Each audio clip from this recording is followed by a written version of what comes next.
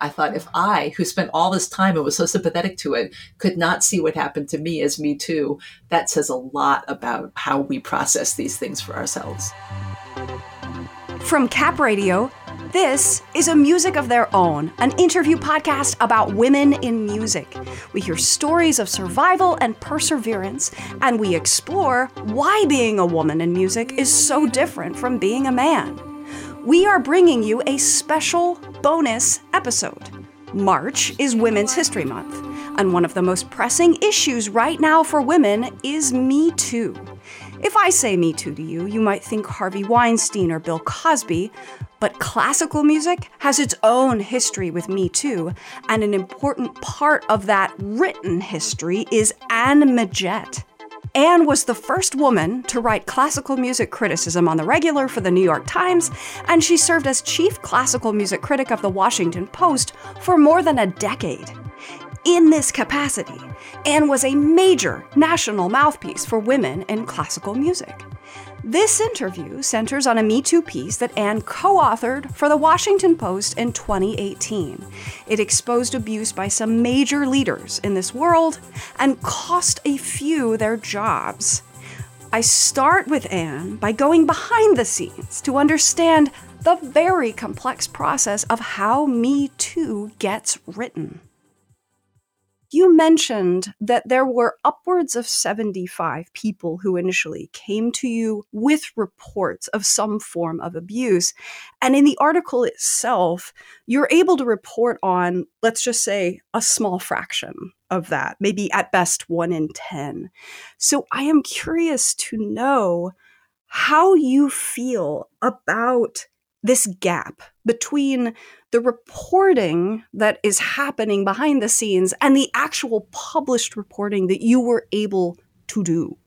That's a good question and a complicated question, because those statistics have confused or angered or, understandably upset people.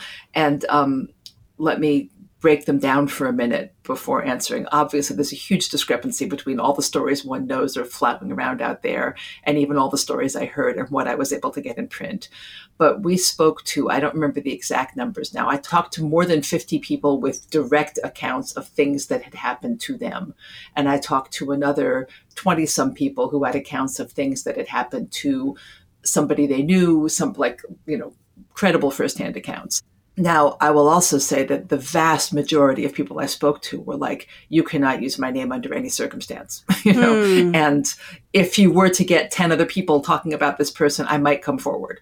So that rules out the majority of those stories right away at the explicit wish of the victim. You don't circumvent that. You don't go around that, and some of them were about the same person, so it's not like we had 75 unique people running around there. I only talked to maybe 2 people who I thought were sort of inflating what had happened out of a sense of injustice or a frustrated romantic, whatever, like a relationship gone wrong. Mm-hmm. You had to really sift through, like, as a journalist, what is worth pursuing, what is not worth pursuing. Painfully also, as a journalist, you have to focus on what is my editor going to care about. And unfortunately, the vast majority of cases, and I'm sure this is still true, are happening in, say, Midwestern universities in small towns whose names not everybody is familiar with, by people you've never heard of. And they can act with pretty much impunity because the Washington Post, the New York Times, any big paper is not going to spend 6 months of a big reporter's time and energy to track down the heinous activities of John Doe in Podunk somewhere.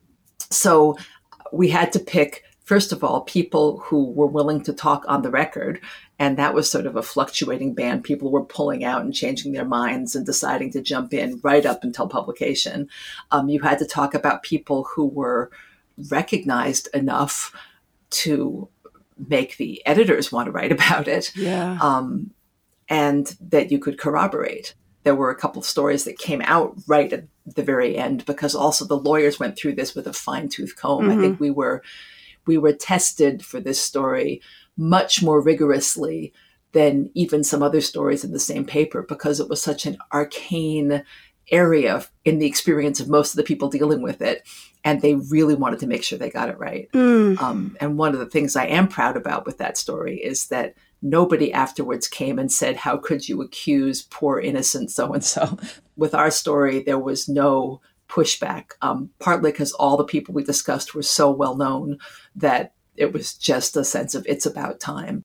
You know, I'm sorry to say that it did not occur to me that the incendiary nature of a story would be part of what enables it to get printed, because you have to have something that is eye-catching enough that the editor okays it so that the readers will be interested It's not just incendiary, though. If you think about it, like you've got a reporter and the reporter's making a big salary and it's going to take 6 months to get this story in print. You know, is it worth it for your reporter to go off to Iowa and cover, you know, spend a long time uncovering something that maybe nobody's going to read? Like, what constitutes news? And unfortunately, the newsworthiness of this, if we were to investigate every single story that came across our radar, you could have a whole team of people doing nothing but that. That Me Too story took 8 months from start to finish to get into print.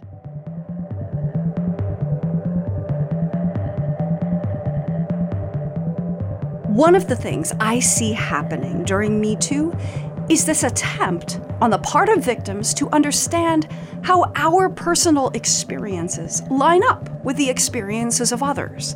When we talk to other victims, we can sometimes see ourselves reflected in their stories, and this can be helpful because it tells us we're not alone. But it can also be horrifying because the stories are all so similar, and they multiply like a hall of mirrors. You can start to get really lost, and it's like, well, where does this end? Does my story matter? I'm going to drop us back into the discussion at a moment where Anne and I are talking about why sometimes it can take victims years to report an incident. If you're someone who might be triggered by stories of sexual assault, please know that there is a brief description of assault in what follows. You have all of these kind of masking reflexes or behaviors that you do in order not to fully come to terms with what it is that happened to you. And it can take years to process that. I have seen women who talk to me after 20 years and were really realizing as they talk to me what had happened. You know, you just kind of push it down and move forward. You can even be working with this stuff on a regular basis and be constantly exposed to it and not realize what might have happened to yourself. The denial mechanism is very strong. Have you yourself, Anne, have you ever experienced sexual assault? That's a complicated question, too. I've experienced like direct sexual assault, like men, you know, sticking their hands inside me on the subway platform in Paris, for example, like really that kind of thing. Absolutely. That happened to me twice in France. And all kinds of instances of being followed by men masturbating and that sort of thing. Like I've had 3 of those where it was actually following in dark streets and whatever. Wow. Although the two guys in France sticking their hands up inside me were worse. So I've had that kind of thing. But in terms of relationship scenarios, yeah, I've also had that. I mean, the first incarnation of Me Too, I think even before Weinstein, when Trump said the thing about grabbing the pussy, and women just began posting on social media about all the times they'd been assaulted like that, like somebody just grabbing you. We were all sort of reevaluating our experience as women. And it seemed to me that the majority of women had something like that happen, a groping or a, grabbing on the subway. I mean, I remember somebody grabbing me on the subway when I was a teenager and I was like, what the hell? Get away. I didn't even think about it. It didn't even occur to me as an assault. It was just like a nuisance, you know. And, but I mean, the thing about Me Too that distinguishes it from mere sexual assault, which is bad enough, but they're both bad in horribly different ways. But Me Too is a power relationship. The difference between some guy flirting with you and your boss flirting with you is a power relationship. Me Too puts you in this position of a power imbalance. I mean, the whole question of whether Monica Lewinsky was Me Too or not, and the way we've come to understand the Monica Lewinsky story over time and seen that now that, yes, it was a Me Too story about a young woman in thrall to an older man. And if you want proof of it, Me Too, whose life was ruined by it? It sure as hell wasn't the older man's life, right? Yeah. But for a long time, feminists alleged that that was not a Me Too situation because they wanted to emphasize her agency and autonomy in that, to assert her power as a woman. And it was only really in like 2018 that Monica Lewinsky herself and other women began reevaluating it and saying, oh, yes, I see now that that was a power imbalance. And yes, I have been involved in that kind of situation. And really amusingly, and I don't think I've said this to really anybody, but it was right before I quit the Post. It was really the last piece I was writing for the Post, and I was incredibly blocked on it. And it was only then, after months of research about Me Too, about, all the stuff I'd written about it at that point, it was 2019, so my article had come out, I'd done follow-up articles, that I realized that something that had happened to me was in fact a Me Too relationship. I knew I was extra sympathetic to the situation because I sort of understood from my history, but I didn't ever really fully realize that I had also been in that situation. And I thought, if I, who spent all this time and was so sympathetic to it, could not see what happened to me as Me Too, that says a lot about, how we process these things for ourselves as well.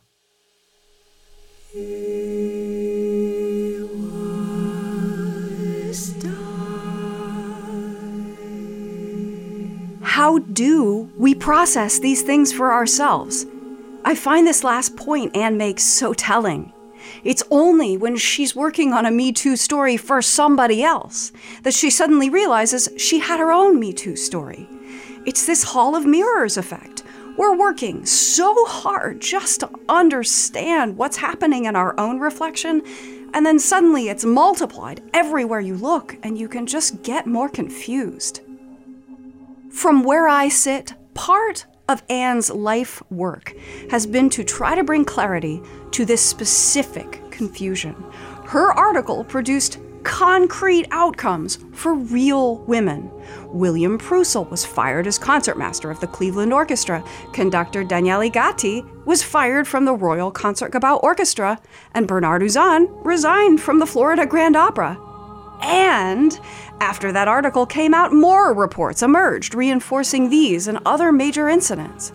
The Hall of Mirrors continues today with Robert Beezer at Juilliard and the over 500 men and women who have stepped forward about his case. Anne's humility about her work, however, speaks to the difficulty of creating a lasting impact during Me Too. For instance, months after Anne's article got Daniele Gatti fired, he denied the allegations and then got hired again in the same year. It's really easy to see how you might get discouraged. Anne left the Post in 2019, in part because she was carrying around so much baggage, so many unwritten stories. It's exhausting. But I think we can agree that big changes are afoot. And in Anne's case, there is just no question that the reporting she has done laid the groundwork for what we're seeing today. If you're curious about what Anne is up to now, she's currently working on a book on Nanette Streicher, the woman who built pianos for Beethoven. That's a Music of Their Own from Cap Radio. Thank you for joining us. A Music of Their Own is a Cap Radio production. Interviews were engineered and produced by me, Majel Connery, and edited by Kevin Doherty. Paul Conley mastered the mix. Sally Schilling is our executive producer with production assistance from Jen Picard. Chris Bruno is in charge of marketing. Our designs were created by Marissa Espiritu. Renee Thompson is our digital projects manager. The theme song for A Music of Their Own is called We Need a Room, and it and all the music for this episode was created by my band, Sky Creature. You can find us on Spotify or Apple Music. Don't forget to follow A Music of Their Own wherever you get your podcasts, and if you like what you're hearing, please leave us a rating and a review so others can find this podcast too. To find out more about the guests on our podcast, go to the show notes or visit capradio.org/A Music of Their Own. We've posted Anne's Me Too article there, plus a few more. Thank you for listening.